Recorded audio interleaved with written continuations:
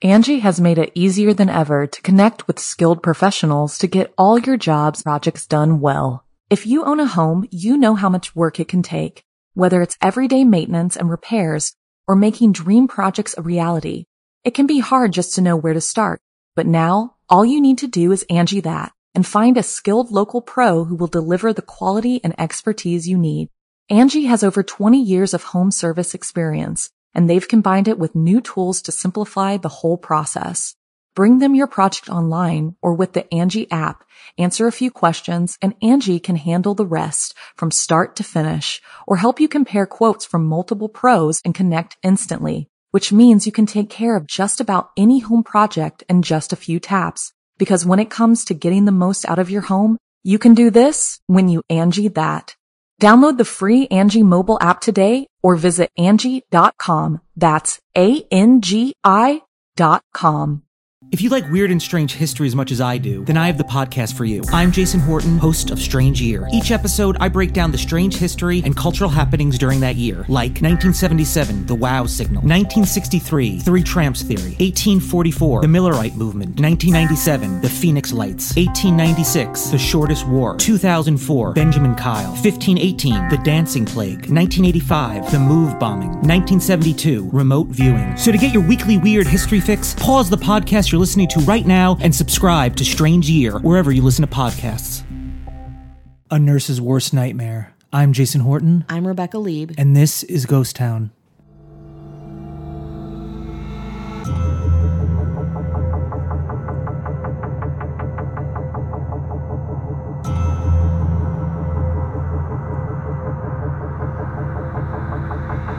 How'd you feel after killing those ladies? Like I always felt. Had no feeling.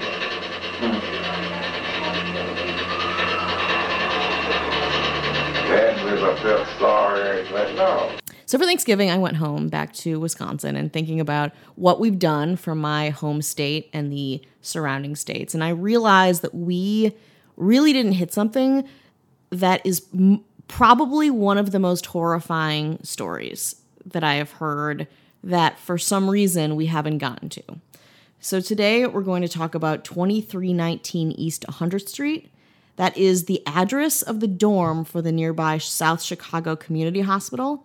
And it is also the site where Richard Speck brutally killed 8 student nurses who were studying at the hospital in the early morning hours of July 14th, 1966. 1960s. I love some mid-60s. That's right. Especially in Chicago. Like, we're getting Chicago, it's working class. There's a lot of people on the down and out, especially in this area specifically. But it's still crime. Yeah, oh, absolutely. Running wild, yeah. Absolutely. And especially for someone like Richard Speck, it's like everybody should have seen this coming, and which is also very infuriating. Nothing about him changes over the course of this, and nothing about him seems surprising. So he was born in Kirkwood, Illinois, local, the 7th of 8 children of Benjamin Speck and Mary Speck. His oldest brother died at 23 in an auto accident in 1952. His father was a blue-collar guy, worked as a packer, a farmer, a logger. He was very close to his father, who died in 1947 from a heart attack at the age of 53. Speck was 6. A few years later, Speck's religious, very teetotaler mother fell in love with this horrible traveling insurance salesman from Texas. His name was Carl Lindbergh. And she met him on a train trip to Chicago. So he was a hard drinker. He had a 25-year criminal record that started with forgery and included several arrests for drunk driving. And he was the opposite of Speck's father, who was sober, hardworking, kind of idealized really in Speck's mind when we talk about how he talked about his parents. So they married on May 10th, 1950, and Speck hated this guy. He was a drunk, he was absentee, he was a criminal. He psychologically abused him with threats, insults, violence. Speck, who was a poor student, needed glasses for reading but refused to wear them, struggled through his public school education in Dallas, where they moved from 4th through 8th grade, eventually repeating the 8th grade in part because he refused to speak in class because of a lifelong fear of people staring at him, which he got over. Spoiler alert. In 1957, Speck started 9th grade at a technical high school, but dropped out just after his 16th birthday. Now, all of this, too, so he hated his stepfather, but he kind of started becoming him at this point. He started drinking alcohol at age 12. By age 15, he was getting drunk almost every day. His first arrest was in 1955 at age 13 for trespassing and was followed by dozens of other arrests for misdemeanors over the next 8 years. So he dropped out of school. Speck got a gig working as a laborer for the 7-Up bottling company in Dallas for almost 3 years. In October 1961, he met 15-year-old Shirley Annette Malone at the Texas State Fair. She became pregnant after 3 weeks of dating him. They got married in 1962. He moved in with his mother. His stepfather finally separated, moved to California, so he was out of the picture, thank God. And Speck stopped using his name, Lindbergh, and went back to Speck at this point. So he got married to this 15-year-old girl who was newly pregnant with his child. Speck's daughter, Robbie Lynn, was born on July 5th, 1962. His wife didn't know that Speck was serving a 22-day jail sentence for disturbing the peace in Texas after a night of boozing, so his one daughter was born without him there. So he was already starting this really bad streak of crime, just being a shitty human being, and generally like continuing this just alcoholic stupor that he would be in for almost the rest of his life. Even in prison, he kind of got to do whatever he wanted to do. In July 1963, Speck was caught after he forged and cashed a coworker's $44 paycheck. He also robbed a grocery store, making away with cigarettes, beer, and $3 in cash. The 21-year-old Speck was convicted of forgery and burglary and sentenced to 3 years in prison. He was paroled after serving 16 months from 1963 to 1965 in the Texas State Penitentiary in Huntsville, Texas. 1 week after his parole, on January 9th, 1965, Speck was wielding a 17-inch carving knife when he attacked a woman in the parking lot of her apartment building. He fled when the woman screamed. He returned to prison in Huntsville, but due to an error, he was released just 6 months later. This is also a very important indicator of the broken penal system and him kind of being a white, generally handsome-ish man who did okay in front of most people and hid his pathology and knife play for some unfortunate people. After his release from prison, Speck worked for 3 months as a driver for the Patterson Meat Company and had 6 accidents with his truck before he was fired for failing to show up for work. In December 1965, on the recommendation of his mother, Speck, who was by then separated from his wife mercifully, moved in with a 29-year-old divorced woman, an ex-professional wrestler who was a bartender at his favorite bar, Ginny's Lounge, which still is in Chicago. You can go there, and needed someone to babysit her 3 children. This dude. In January 1966, Speck's wife filed for divorce. That same month, Speck stabbed a man in a knife fight at his favorite place, Ginny's Lounge. He was charged with aggravated assault, but a defense attorney hired by his mother was able to get the charge reduced to disturbing the peace. All of this was for naught. Speck was then fined $10 and jailed for 3 days after he failed to pay the fine. This was the last time he would be in police custody in Dallas. On March 5th, 1966, he bought a 12-year-old car, robbed a grocery store, stole 70 cartons of cigarettes, 70 cartons, sold them out of the trunk of his car in the grocery store's parking lot, abandoned the car. He just needed the car as a storefront.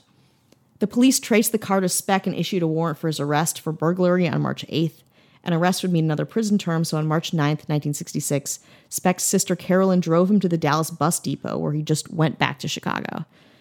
He's still a young man at this point. He still has a lot of murdering to do. His family seems to be pretty culpable in a lot of this. Yeah, absolutely. Well. And I get it too, because the culture of being in kind of a lower class family too, and having all these siblings, you're kind of in it together. I think you're protective of each other.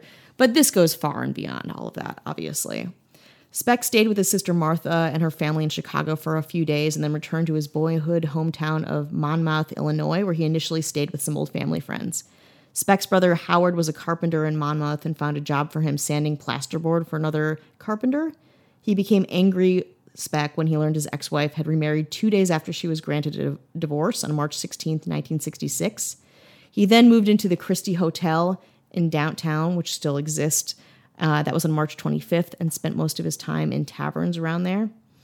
At the end of March, while Speck and some acquaintances were on bar-hopping trips to Gulfport, Illinois, they were detained overnight by police, and Speck reportedly threatened a man in a tavern restroom with his knife. Guy loves some knife play. On April 3rd, Mrs. Virgil Harris, a 65-year-old resident of Monmouth, returned home at 1 a.m. to find a burglar in her house brandishing a knife. He was 6 foot tall white man who was very polite and spoke very softly with a southern drawl. The man blindfolded her, tied her up, raped her, ransacked her house, and stole the $250 she had earned babysitting that evening. A week later, Mary Kay Pierce, a 32-year-old barmaid who worked at her brother-in-law's tavern, Frank's Place, was last seen leaving the tavern at 12:45 a.m. on April 9th. She was reported missing on April 13th, and her body was found that day in an empty hog pen behind the tavern. She died from a blow to her abdomen, and that ruptured her liver. Also, hog pens behind taverns are a very specific thing happening in Monmouth, Illinois. On April 19th, 1966, Speck returned to stay at his sister Martha's second-floor apartment on the northeast side of Chicago. Martha's husband, who served in the Navy, thought that, maybe we should take him to the U.S. Merchant Marine to get a job that will be a suitable and steady occupation for Richard Speck. So on April 25th, he took him to the U.S. Coast Guard office to apply for a letter of authority to work as an apprentice seaman. The application required being fingerprinted, photographed, background check, and a doctor's exam, which he passed. He passed all of these things. And he went to join the 33-member crew of Inland Steel's Clarence B. Randall, which was on the lake on April 30th. He was in and out of Navy jobs, and on June 30th, Speck's brother-in-law, Gene, drove him to the National Maritime Union hiring hall 1 block east of 5 attached 2-story brick townhouses, 3 of which were occupied by South Chicago Community Hospital's senior student nurses and Filipino exchange registered nurses. 8 of the nurses lived in the easternmost townhouse, 2319 East 100th Street. On Friday, July 8th, 1966, Speck's brother-in-law drove him back to the NMU hiring hall to pick up his seaman's card and register for a ship. Speck lost out on that job to somebody else, and then Monday, July 11th, he had outstayed his welcome with his sister Martha and her family and went to a boarding house to stay. On Tuesday, July 12th, Speck returned to the NMU hiring hall. In mid-afternoon, he received an assignment on Sinclair Oil's tanker, but when he arrived to the ship, he found the spot had been taken, and he was driven back to the NMU hiring hall, which was then closed. He didn't have enough money for a rooming house. He had overstayed his welcome at his sister's place, so he slept in just an abandoned house not too far away. So we see this stepping down of things and the loss of hope. I mean, he's had 270 chances. Let's give him another 190 more, I guess. Why not? Let him keep his knife. Yeah. Can he keep his knife? Great. On Wednesday, July 13th, Speck picked up his bags and checked in at the NMU hiring hall yet again. He was very angry for being sent to a non-existent assignment before. Speck spent the rest of the day drinking in nearby taverns before he accosted 53-year-old fellow bar patron Ella Mae Hooper at knife point.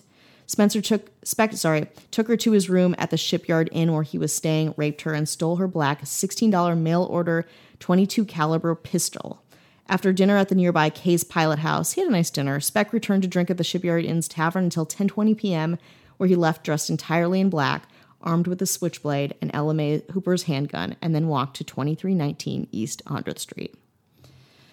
So here we are, 11 p.m., July 13th, 1966. Speck breaks into this dorm. He has been drinking all day and, according to him, had shot up heroin for the first time in his life. He muscled past Filipino nursing student Corazon Amorao, who answered the door when he knocked. So let's talk about her a little bit too, because she's a really important part of the story. She was born in the 1940s. We're not quite sure when. She is 4'10". She grew up in the small province of Bantagas near Manila in the Philippines. It was a village of about 200 people and famous for the balisong, a folded knife whose blade can be hidden in its dual handles. So again, kind of a different counterpoint. Knife familiarity. Is it like a butterfly knife? Yeah, it is kind of like that. The culture of the island revolves around this knife, a lot of commerce with this knife, and it really shows her, not that she had one on her, but it shows her familiarity with, I think, violence and also just being very resilient and resourceful. One of 8 siblings, Amorao spoke Tagalog before beginning to learn English at school in first grade. Her educational path eventually led her to nursing after graduating from Far Eastern University in Manila. She worked for 2 years before applying for and starting a position at the American Hospital in 1966. She had been in the U.S. for only 2 months when Speck entered her dorm, spending her time studying, cooking Filipino food for her roommates, and hanging out with her new classmates. So Speck entered that night and, originally planning one of his routine burglaries, bound all of the women with kind of pieces of their clothing and different shreds of fabric and just held them in one of the rooms for hours. And then one by one, he led Patricia Matusek, Nina Jo Shamal, Pamela Wilkening, Suzanne Ferris, Mary Ann Jordan, Merlita Garullo, and Valentina Payzon one by one into the bedroom, either stabbing or strangling them in the bedroom and leaving them there. So can you imagine how horrifying? You're waiting, you're bound, and this monster is just taking your friends one by one into a different room. You probably are screaming, they're probably screaming, and then they're silenced. And he comes back out and he just like looks around for the next person that he's going to kill in the other room. Oof. Gloria Davy was his last victim, who was raped before she was strangled. So during all of this, Corazon Amorão, again, very new to America, she sees there's 8 of them. She's the 9th one. She rolls under one of the dorm room beds while Speck is out of the room killing one of her friends. Speck probably lost count or might have, just not figured that there was a 9th woman there that night. She stayed under the bed and her life was spared because he just lost track of her. So she stayed under there petrified until almost 6 a.m., barely breathing, while Speck killed all of her friends and exited the building. Woo! Let's take a little break so you can process that. I'm very excited to talk about something that I think fits perfectly in the world of Ghost Town, and that is Shudder from AMC Networks. It is a premium streaming video service, super serving fans of all degrees with the best selection of horror and thrillers. Shudder's irrepressible and thriving community revels in all things provocative, evocative, and dangerous. There are new spine-tingling thrillers, shocking horrors, and edge-of-your-seat suspense added weekly. Shudder has the largest, fastest-growing human-curated selection of thrilling and dangerous entertainment. It is the Netflix for horror. You'll have unlimited access to stream ad-free on all your favorite devices: iPhone, iPad, Apple TV, Xbox One, Amazon Fire TV, Google Chromecast, Roku, Android devices. I like to watch it on Google Chromecast, but you can watch it however you want to. You can stream great thrillers, horror, and suspense for $5.99 a month or $56.99 per year. I already have a couple of favorites. One that we share together. Oh, yes. And my wife is a huge Shudder fan. Like she curates for me like a lot of really great stuff. And one movie that we were just talking about, it's called Ms. 45, MS-45. And if you want early 80s revenge, so good. Another one we were talking about, they were both excited about, might be my favorite Nicolas Cage movie, Mandy.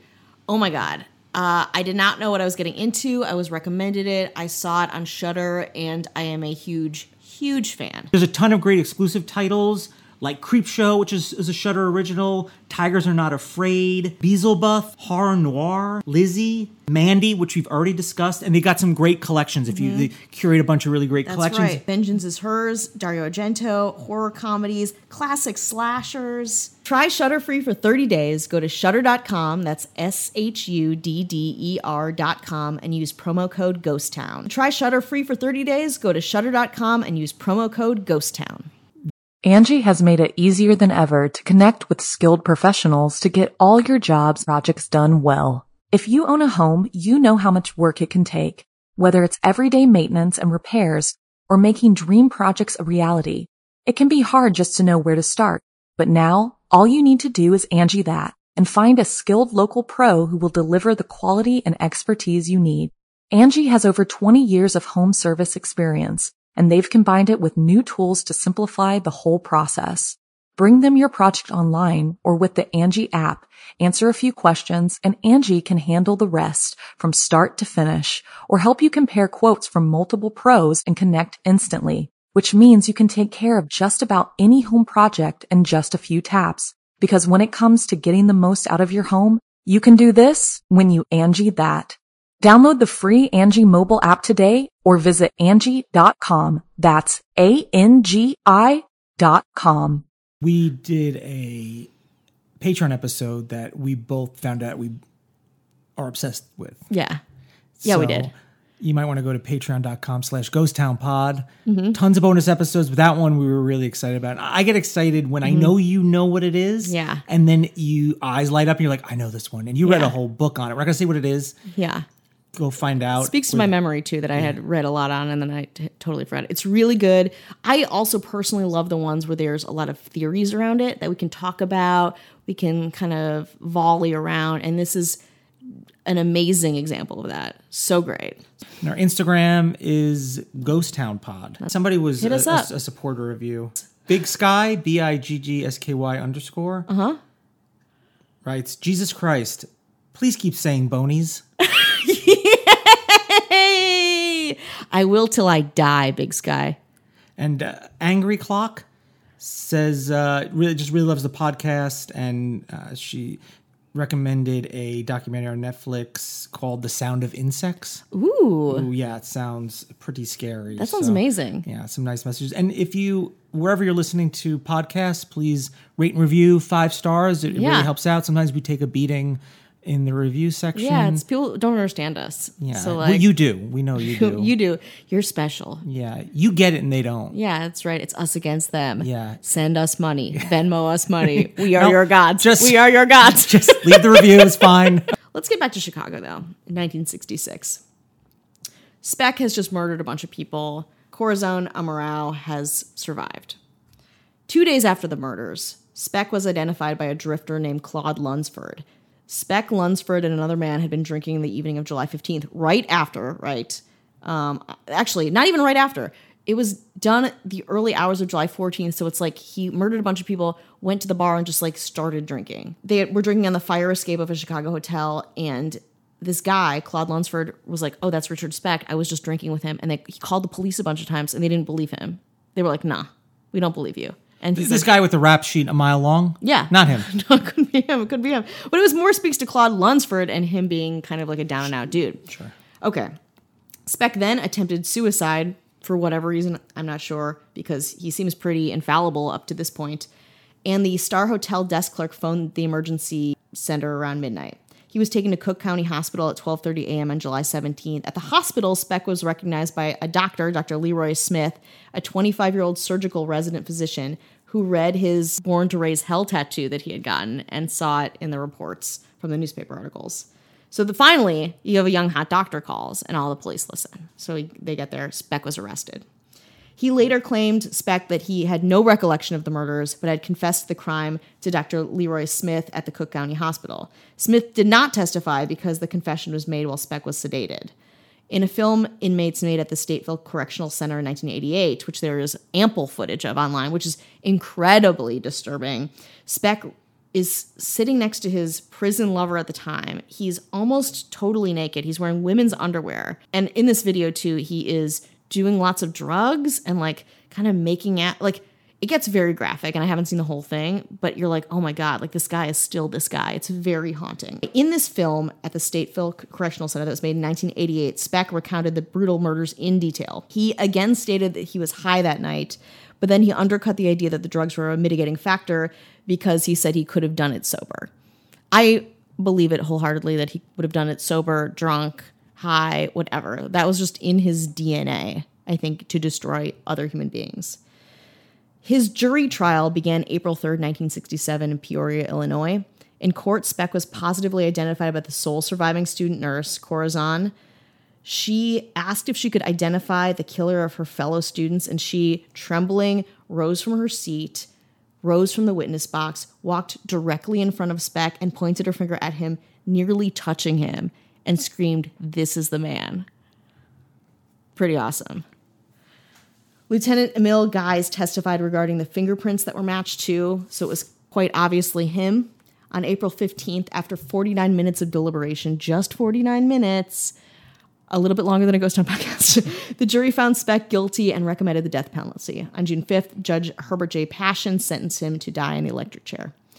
Oddly enough, in December 1965 and March 1966, Nature and The Lancet published findings by British cytogenicist Patricia Jacobs and colleagues of a chromosome survey of patients at Scotland's only security hospital for the developmentally disabled. 9 of the patients, ranging from 5'7" to 6'2" in height, were found to have an extra Y chromosome, the so-called XYY syndrome.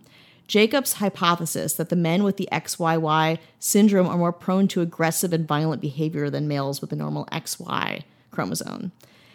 This later showed to be totally incorrect, but something about this theory really sticks with Speck.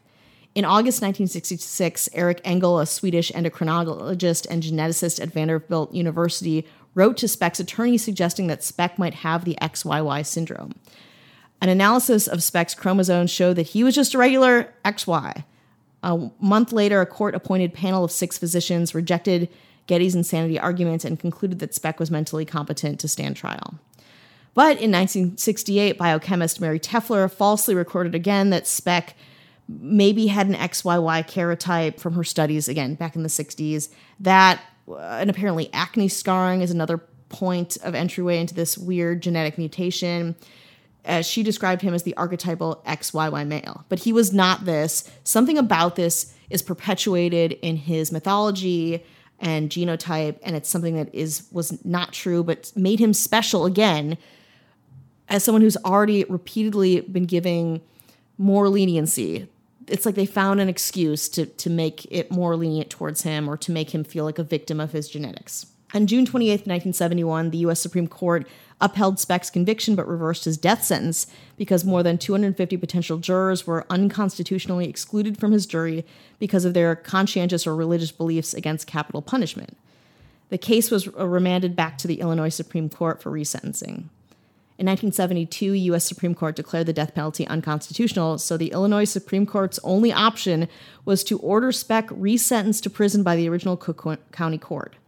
Speck was resentenced from 400 years to 1,200 years in prison, 8 consecutive sentences. He was denied parole in 7 minutes at his first parole hearing on September 15, 1976, and at the 6 subsequent hearings in 1977, 78, 81, 84, 87, and 1990. While incarcerated at the Stateville Correctional Center, Speck was given the nickname the Birdman after the film Birdman of Alcatraz because he kept a pair of sparrows that had flown into his cell. He was described as a loner who kept a stamp collection and enjoyed listening to music. His contacts with the warden included requests for new shirts, a radio, and other mundane items. The warden merely described him as a big nothing doing crime. Speck was not a model prisoner. He was often caught with drugs or distilled moonshine, which he brewed himself. Punishment for these infractions never stopped him. How am I going to get in trouble? He would say, I'm here for 1,200 years. Speck hated reporters and granted only a couple press interviews. In 1978, he gave Bob Greene of the Chicago Tribune an interview. During it, he publicly confessed to the murders for the first time and said he thought he would get, not technically because he was sedated and confessed to the doctor too, but publicly sober. And he said he thought he would get out of prison between now and the year 2000, at which time he hoped to run his own grocery store business. When Greene asked him if he compared himself to celebrity killers like John Dillinger, he replied, "Me, I'm not like Dillinger or anybody else. I'm freakish." Speck stated that at the time of the killings he had no feelings, but then things had changed. "I had no feelings at all that night. They said there was blood all over the place. I can't remember. It felt like nothing. I'm sorry as hell for those girls and for their families and me. If I had to do it all over again, it would be a simple house burglary." Speck's final thought for the American people was, "Just tell them to keep their hatred for me. I know it keeps up their morale, and I don't know what I'd do without it." It's like he's like a martyr, It's still like this white male privilege, self-centered bullshit. Seems a little fetishizing. Yeah. Back, we talk about that now. Mm-hmm. Is a big dialogue of how we celebrate and fetishize serial killers. He gets pretty wrecked in prison. He doesn't look like he did when he was 25 years old.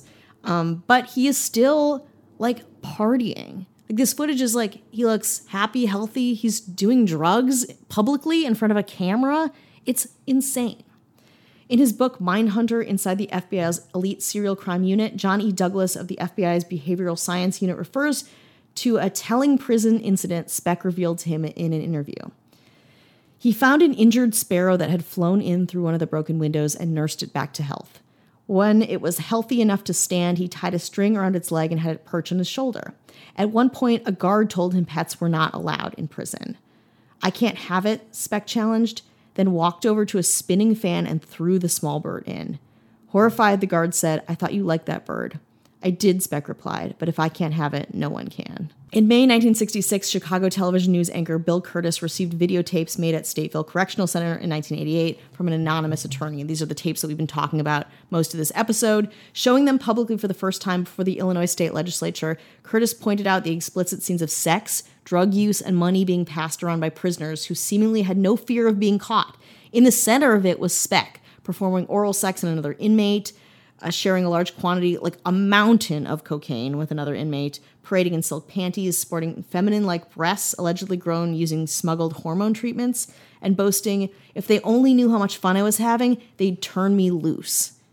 The Illinois state legislature packed an auditorium to view the 2-hour video, but stopped the screening when the tape showed Speck performing oral sex on another man. This video, portions of it, are still online if you are so inclined. From behind the camera, a prisoner asked Speck if he had killed the nurses. Speck responded, "Sure I did." When asked why, Speck shrugged and jokingly said, "It just wasn't their night." Asked how he felt about himself in the years since, he said, "Like I always felt. Had no feeling. If you're asking me if I felt sorry, no." He also described in detail the experience of strangling someone. "It's not like TV. It takes over 3 minutes and you have to have a lot of strength." Speck died of a heart attack on December 5th, 1991, on the eve of his 50th birthday. His sister was afraid that his grave would be desecrated, so he doesn't have a physical resting place. He was cremated and his ashes were scattered in a secret location outside of Chicago. Have you seen Mindhunter, the TV show? I have not. Okay, so when I think it was, I can't catch it because season 1 and season 2 were kind of far apart. But the name, I knew it from hearing about general serial killers, but it's referenced a lot in the show Mindhunter, which is great. I mean, it's other levels. It's not just obviously it's complex characters and all that kind of stuff. Richard Speck is heavily in that. So if you haven't seen Mindhunter, it might be a nice, interesting companion piece to this. Yeah. Check it out. So we've heard about the good things about him. Let's hear some of the bad things. Richard Speck was born in 19... I'm Ryan. And I'm Andy. And we're two ghouls on an eternal quest to explore all things scary. You can join us on our journey by listening to Shivers, a Necropodicon Network podcast. We'll learn about spooky, creepy, and terrifying history. Review movies and tell scary stories that might give you the shivers. You can find Shivers on necropodicon.com or wherever delicious podcasts are sold. Perfect.